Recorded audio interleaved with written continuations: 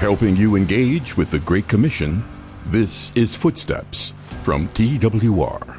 With today's discussion, here's Andy Napier.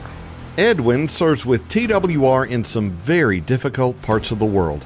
And Edwin, from your experience, would you say that a military background is good preparation for the mission field? You know, during the years that I served in the military, we looked at the world from the standpoint of national interests, and we wrote plans and we positioned ourselves to defend our national interest. But the approaches we used were relevant to ministry. National interest for us are the interests that Jesus has in the Great Commission that he gave to his disciples. So I would say to people who come out of a military background, none of those experiences are random.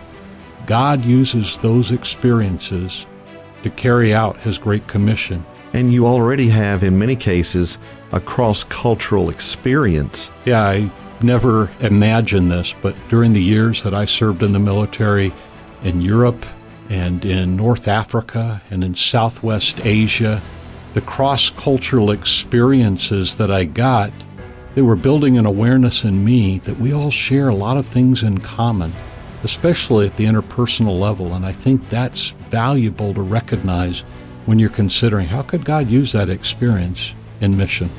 From military service to missionary service, it could be a good fit.